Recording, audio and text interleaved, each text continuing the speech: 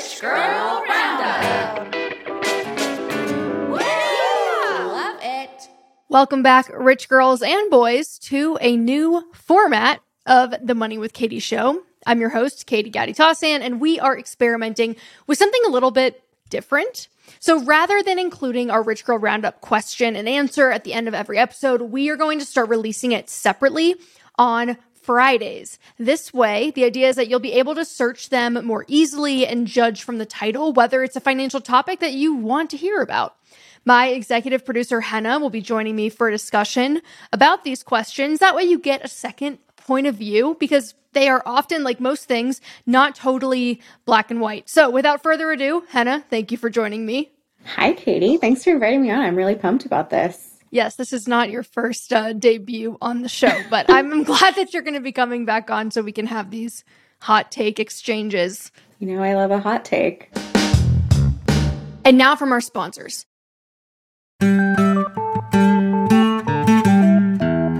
So, this week's question is from someone who actually wants to remain anonymous, which is how you know it is going to be good.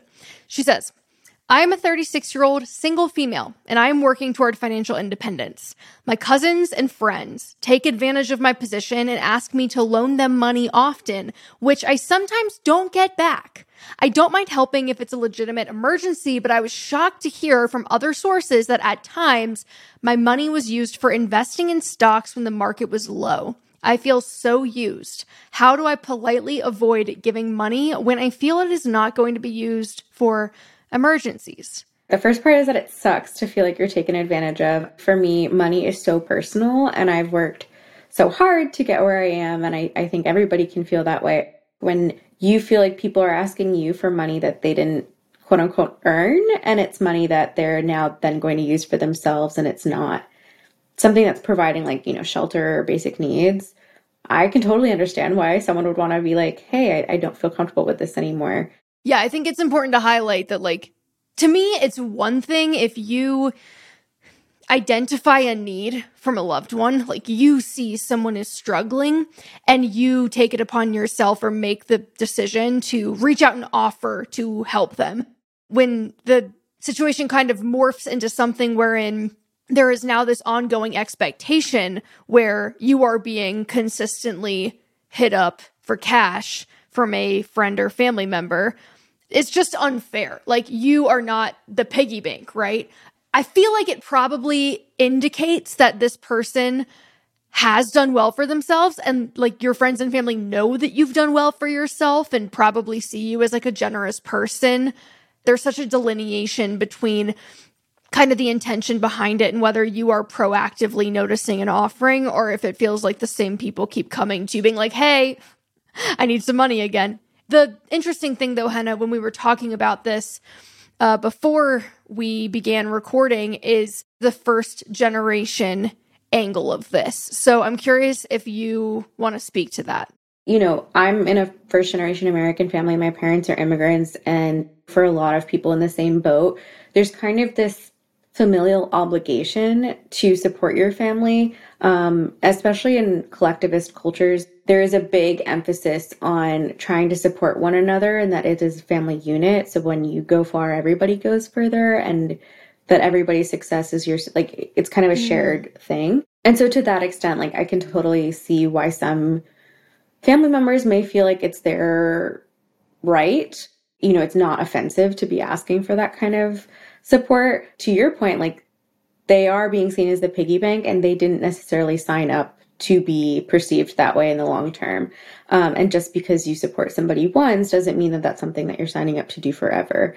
Figuring out if that's a cultural thing that they have to balance or if it's just a personal preference. There's, I guess, a framework that I would want to put in place on how I approach these kinds of decisions. I feel like you would be the same way.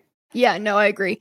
So for me, it kind of comes down to a few things. I really haven't found myself in situations where people have explicitly asked me for money, but I do feel as though I've been in situations where I have noticed that someone might need the help or that it would be within my realm of possibility to help them. And so I feel like usually my personal lending is under the presumption that I'm not going to be paid back. So if I'm not okay with that and I'm like, oh, no, actually, like I'm not comfortable just freely giving this away, I probably would not go there. And I also tend to ask myself that question of, do I feel genuinely excited about helping this individual, or am I already feeling resentful of them? That's such a great point, though. I think that's where like a good hard and fast blanket rule can actually kind of make this easier. So if you were to come out and say, hey, you know what, actually, like in the interest of, my personal growth and in the interest of maintaining this relationship, I've had issues in the past with lending out money to loved ones. And so moving forward, I've decided that I'm no longer going to be loaning money to people. And in emergency situations where I feel significantly compelled, I will gift you the money in instances where you need it. And then that kind of makes it less personal. It's just kind of like, oh, okay, so this applies to everybody now.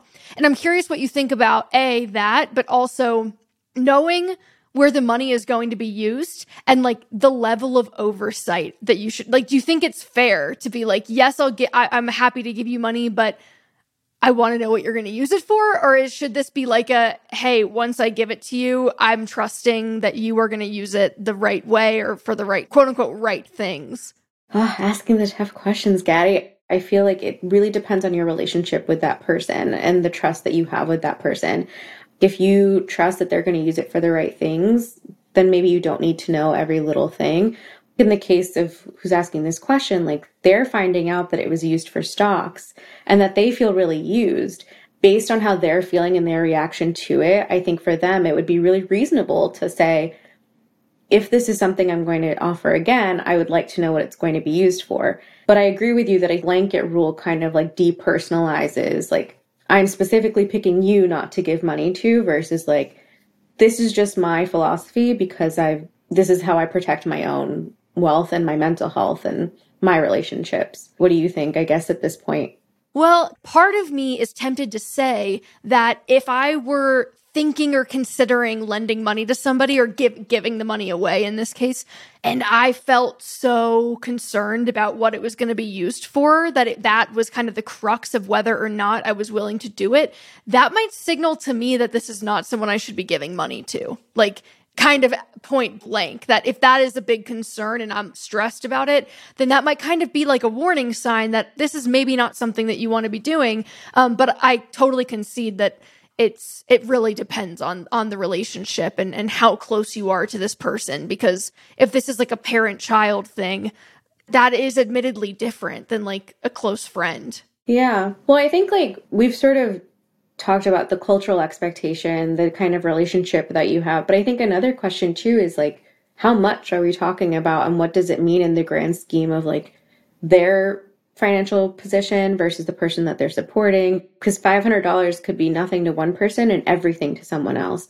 That's something that we don't know about in this scenario, but that's something that I would also kind of consider if they're going to move forward with doing this again, is like maybe there's a threshold of, if I'm going to support you, then I want to know what it's going to be used for. Or if I find out and it's not something I'm excited about, am I okay with that? This is a tricky question. It's a pretty transactional element to introduce to a relationship. And not all relationships function well with that type of transactionality involved. So, all right, cool. To summarize, we have considering the hard and fast rule and setting that tone with everybody. Determining if you have a threshold, right, for giving or lending. And then I guess part 3 related is, are you lending or are you just gifting? Mm-hmm. And maybe it depends on the person. Yeah. What do you need to know to feel comfortable doing so? But it's probably better to get clear on these things before someone comes to you, because it's going to happen to everybody. Like at some point in your life, you're going to be in that position, or you may be in the position to ask someone else. Right. And so if you think about it ahead of time, now you're like, this is actually not as straightforward as I thought it was.